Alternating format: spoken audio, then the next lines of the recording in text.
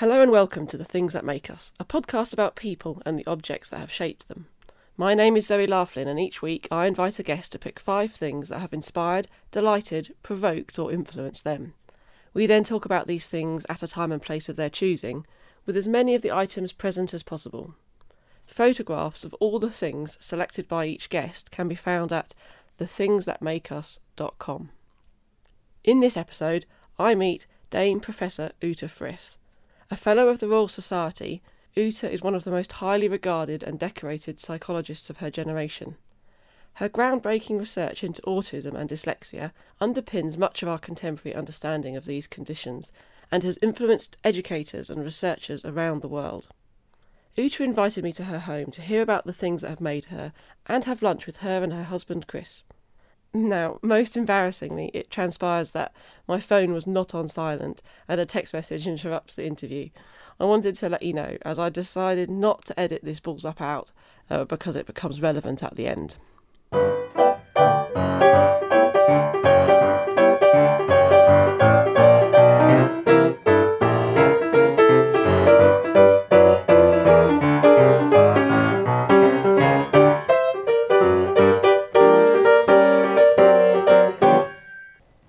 Really struck by actually the materiality of your home. It's a fantastic structure and it's full of wood and sounds of wood and smells of wood, fabrics and... a lot of things, a lot of possessions. Sometimes think this is, getting too much. But I love objects. I do, collect things, and I collect a lot of things, not particularly systematically, but it does fill up the house. It must have been quite tricky to pick 5 things then. It was incredibly tricky. I think it's a fairly random selection in the end, but I love all the objects. So what is your first thing? So the first thing I have in my hand here is a very ancient thing. It might well be the most ancient thing I have in the house. It's a Stone Age flint knife. And it's completely smooth on one side, and it has this sort of characteristic flaked off patterns on the other side.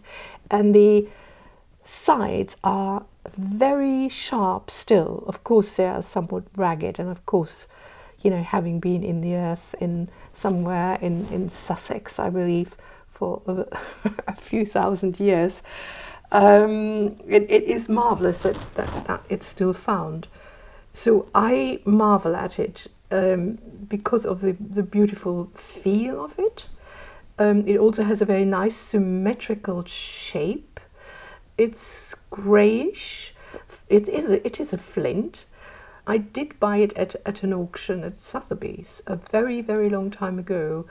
So they had a little box that a collector had put together arrowheads and Stone Age tools and things, and they were all found in southern England. So I imagine that it could be contemporary to Stonehenge. Who knows? It could of course still be from the Bronze Age, when people were able to make tools from bronze. They would still probably continue to use these wonderful stone tools, these knives that could have been used to make some garment or cut some fruit or some meat. So I'm really interested, not just as an object, but also as a sign of the... Say that bit again. That was me. How awful. I'm going to turn my phone off. That's very nice. Having me said... I think that's fun. But sorry, you're saying this sort of represents a bigger idea or something for you? Of human evolution. How come that our mind can even think of fashioning tools and keeping them and using them in this refined way? I think that's that tells us a great deal, and of course the whole history of human beings over millennia is one which can be traced by objects. Mostly. What is so special about them? That is different from animals. We don't know a lot about tool-using animals, but my God, they're primitive tools compared to this kind of thing. They're throwaway kind of tools. that animals might use, stone to crush a nut, that kind of thing, and then another stone to crush another nut. But this kind of thing would have been kept, it would have been sharpened, and it would have been transmitted over generations. So that's the difference in humans.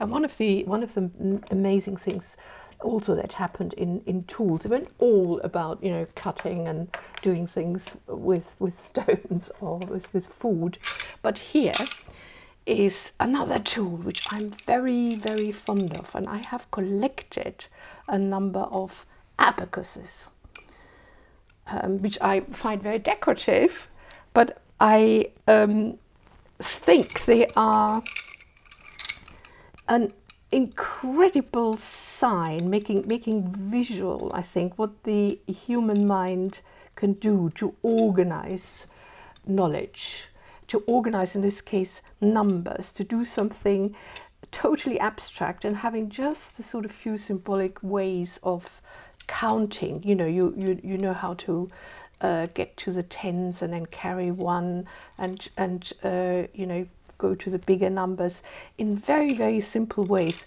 So this abacus, I absolutely love it, was actually, this one was the first one I think I bought in Russia. Actually, it was Soviet Union. It was 1971, I believe. I was allowed to travel there. It was absolutely fantastic. These things were in actual use in the shops at the time, and people used them incredibly efficiently. But of course, children would also be given these already before school, I think, to get familiar with them, and they would learn to use them.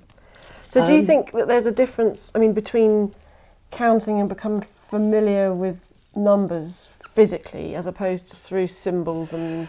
Yes, we have a sense of numbers, and even animals have that sense of numbers, but this puts it onto a different plane. You can really have a sense of large numbers, which we don't actually have.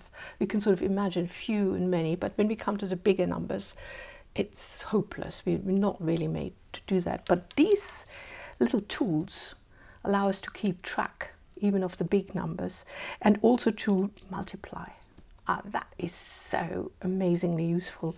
So I love these as symbols, again, of ingenuity, and possibly giving some insight into how actually the brain might represent numbers.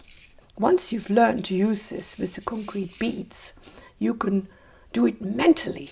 And this is fascinating because I saw a video of some children who were so practiced with the abacus that when they were given very complex math problems, they still used it mentally. You could see them moving their fingers. You could see them actually very quickly pretending, as it were, to use the abacus. So this helped them to solve the problems. I think that's very interesting. It's really interesting, because actually tools at large, I believe, have some role like that in learning to use tools, manipulate tools, and in that respect make things. Actually, what you're also doing is enhancing your ability to imagine the making of things that you've yet to make, because you have an experience that you can then advance your conceptual world with as well. Very true. I agree with that. It's not only we are learning from the past by imagining a slightly different future. And making constant improvements, which is very, very interesting. So talking about culture and tools, I'm now talking about books. So thing number 2 is books. Number 2, books. And I have, of course, only one book, but I love books as objects. I love books because, you can feel the paper, you can smell it, you can, get a sense of, centuries of transmission of knowledge. And first of all, there's the alphabet, which was our tool, just like in the abacus, of making something very abstract visible. So in the case of the alphabet, it's speech sounds. And that was a remarkable invention, again about, maybe 3000 BC. Maybe at the time that stone tool was being used. And since then, there has been an incredibly rapid rise of culture and civilization. So knowledge really could be transmitted if once you can write it down, once you can refer to it. Books, as we know them, of course, haven't been around that long, maybe only about 2,000 years, if that. We had scrolls, we had stone tablets, all sorts of other things. But I love books. Now, shall I tell you something about this particular book, why I choose it? It's actually a little book that was made by Mrs. Henry Head, the wife of a very famous neurologist. And she has collected records of the weather for every day in the year from collected letters and diaries. So for every day in the year, you can see something about the weather. It was published in what 1917. Year? Right, 1917. It's the weather of 1916. Or... No, it's the weather here, for example. Do you want to look up 1st of July, which is our day today? Yes, first. Oh, so it could be any day in history where she has found a written diary or letters or something. So this is Walpole. She found an entry. As in the first Prime Minister. As in the first Prime Minister in 1789. And he says, the weather indeed tolerates all winter diversions and so on. But she also has an entry for 1st of July from 1890 by Mrs. Holland, who I can see from the index is a writer. And she says, it's so delicious here, though the roses have suffered from the heavy rain and boisterous south wind, but it all is still sunny and fresh as paradise. And when I look at our garden, I say, yeah, absolutely the same. The roses have suffered from the heavy rain and the wind, but it's still sunny. Well, I think it is quite fun to think that here was somebody who collected these extraordinary little accounts that are really of no consequence about the weather every day. She must have worked on this for a number of years, I imagine. She must have been so pleased. She must have said, oh, 22nd of February, I haven't got anything for that yet. Well, can I find something? There's a wonderful art piece by a man called Christian Marclay, which is a 24-hour clock. But what he's done is looked at all film ever made, feature films, yes. And he's taken the snippets of a visual representation of time in it and placed it in a true chronology across the sense of his 24-hour film. So you'll get snippets from Brief Encounter where they're stood at a platform and there's a clock in the background and it says 4:15, where he puts that at 4:15. Wonderful. Then 4:16 he goes to a western where something happens, and he manages to fill an entire 24-hour period with time. It's the same idea. Yeah. I love it. So this, to me, it is a work of art. I mean, in the modern sense, a kind of performance, but it has science in it. It's a combination because, the weather is, observing the weather is a scientific pursuit. It is absolutely right. And putting it all together and collecting it, I can so imagine how enjoyable this actually was. It's like doing an amazing big jigsaw. Thing number three, we come to a small selection of dolls. I love dolls. So I have here a little doll, well, about less than 10 centimeters, that I played with as a little child. And this doll was made from bits and pieces. It's a cloth stuffed little doll with a painted face, and I remember very well that I got this little doll and another one just like it as a Christmas present with the doll's house, and that was the beginning of an incredibly intense childhood activity for me. What I like about this is that, again, you can make things out of practically nothing. It has lasted like 70 years. I'm 75 now, so I think it must be absolutely that old. And if you think it was made just out of very ephemeral things, It was made by a young woman who was lodged in the house of my grandparents because they were bombed out. You know, it was a time after the war when people were very strongly crowded together, and they had nothing. Of course, they had also nothing left, their own possessions. I can hardly imagine what that must have been like. And I sort of vaguely remember there were various people in the house, very, very relieved that the war was over. And certainly a time of using absolutely everything you could use, like little bits of, I think, of an old stocking, probably of a little bit of wool for the hair, a little bit of black wool. A smidgen of ribbon or... Smidgen of ribbon, a tiny... And I played with this, you know, all the time. Now here is... another doll that I have, which is also made from cloth and from wool. It is a knitted doll. It's very long and thin. It has a very pointed hat. So this doll was something that my own children played with. And that's something like 40 years ago when that started. It's in pretty good condition so that my grandchildren are now playing with it. And it's a very beloved doll. And I remember that it's so, because it's long and thin and knitted, they could always hold it when they went to sleep in a particular position. It was a very comforting, very nice doll. And another interesting thing about it is that it was made by probably a schizophrenic patient. My mother bought it in a hospital, and it was, you know, she deliberately bought it. She said, you know, this is absolutely marvelous.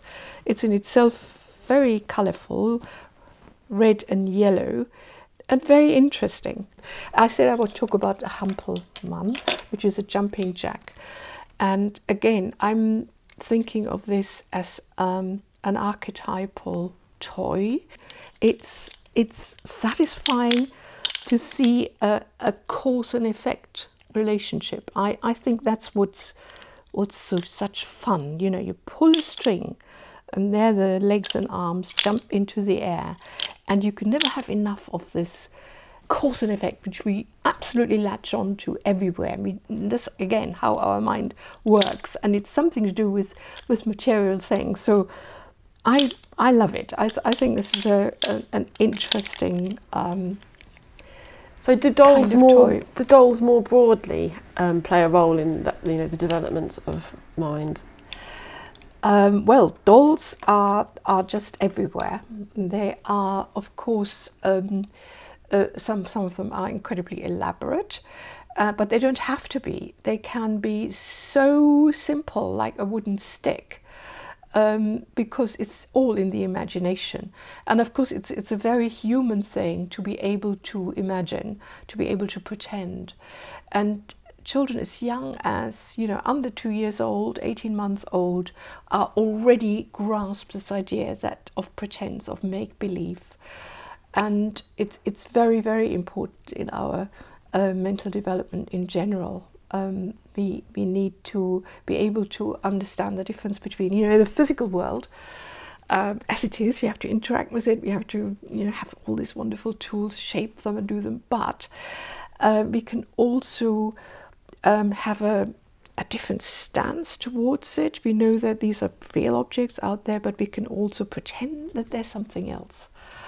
And we can indulge in all sorts of imaginary scenarios. And again, I think that's incredibly important for the invention of things and for the inventiveness of human beings, but also for storytelling. So I think it's again something that fascinates me as a human characteristic, and a very, very enjoyable one.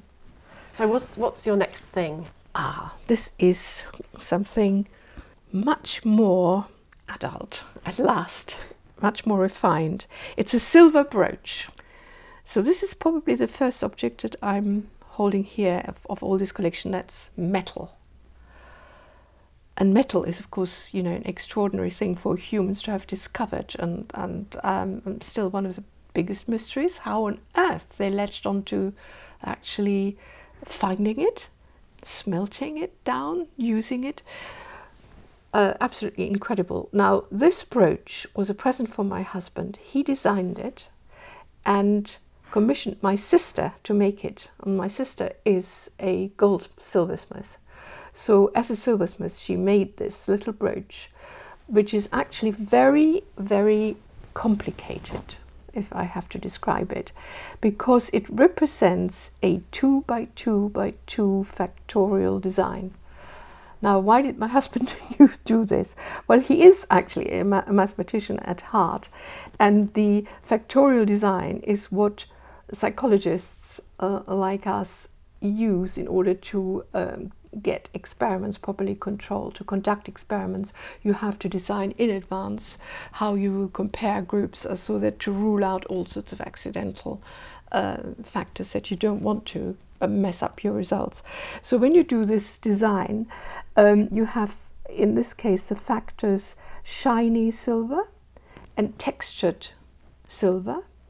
You have upper layer and lower layer, so this is slightly raised, and you have a surface and nothing, so you have little squares that seem to be cut out. So the whole thing is 16 squares, 4 squares in each quadrant, but in each quadrant 1 square is missing. So this would be an extremely complicated result if you obtained it in your experiment, but it looks nice. Yeah, it's beautiful. I'm very fond of it. Did you recognise what it was when it was presented to you, or did you have to have it explained? Absolutely. I knew immediately, because we did play around with squared paper when we designed our experiments, and then these are the quadrants, these are the squares. This is what we must control. So this is like a matrix where you have... It is. It can be this or this. Yeah. It's every combination of those things. Every combination of those things. Exactly right. And this is all in a square in a square in a square, if you can see that. So it's, again, if we relate it to human thoughts, it's something about abstract thought. It's also the fundamentals of a scientific method of being sequential, going through the permutations and changing just a variable at a time. So it does relate to the abacus, to the tools and so on, I think, but it's also an object of beauty. Now, the last thing. Now, this is a piece of art, and it comes in a box, and I have to open this. This is a stone plinth, and I take out a Perspex cube, and this Perspex cube goes onto the plinth, and it contains inside, engraved, an incredibly fine human brain.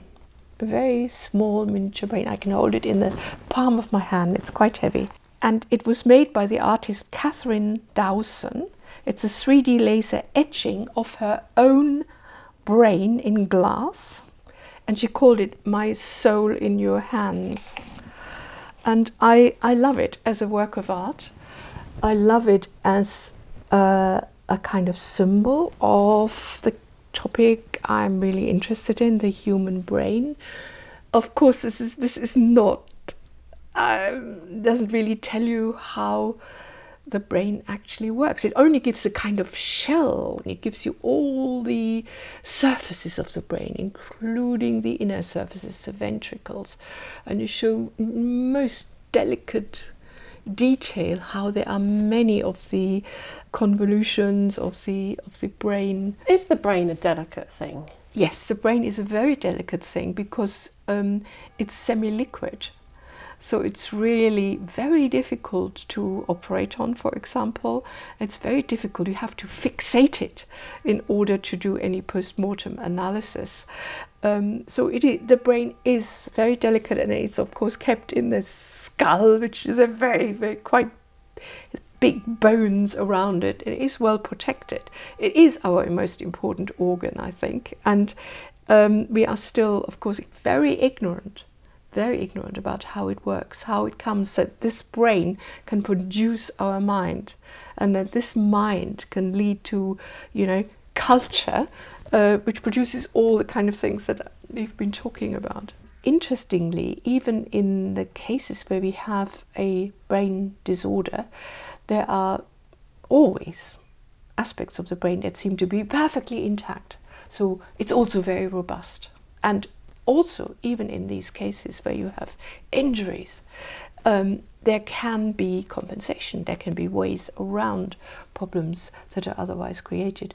So how all this happens, we are all still working on it. And I'm still absolutely fascinated to hear how neuroscience progresses and how we will eventually know a little bit more how come that we can make all these interesting objects and use them in many different ways.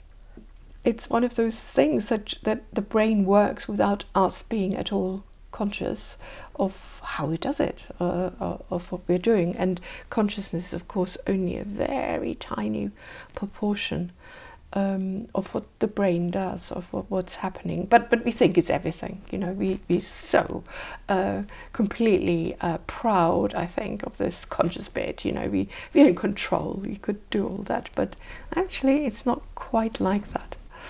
Uta, that's been a really fascinating selection of things, and I think summed up so many interesting points that have peppered your career, but also sitting here in your house reflect something about who you are. Thank you so much for sharing that. Thank you.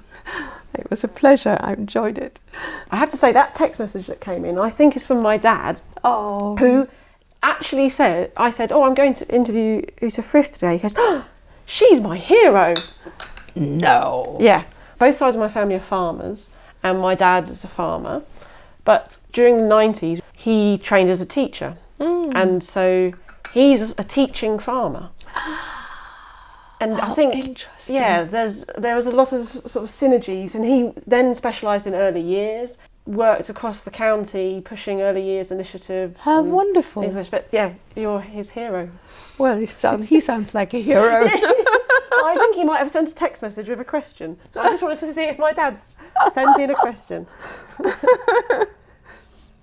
He has. My dad says, has the increased awareness of autism always been a beneficial thing within society? Not necessarily.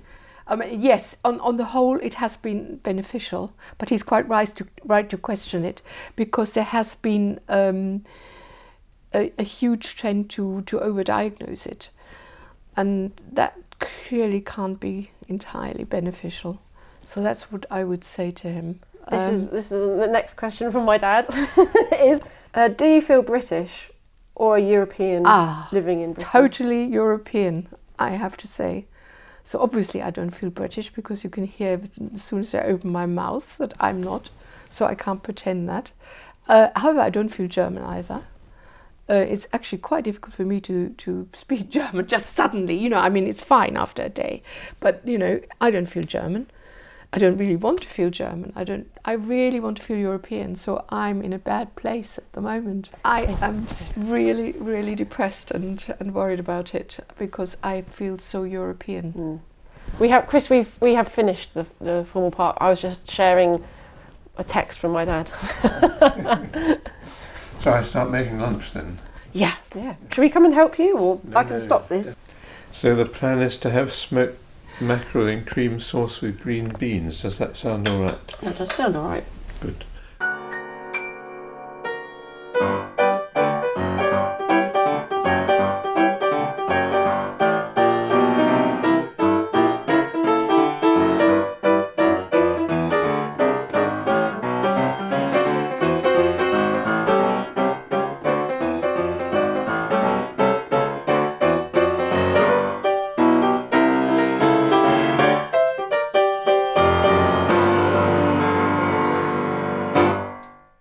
Been listening to The Things That Make Us. To see pictures of the things selected by the guest in this and all episodes, please visit thethingsthatmakeus.com.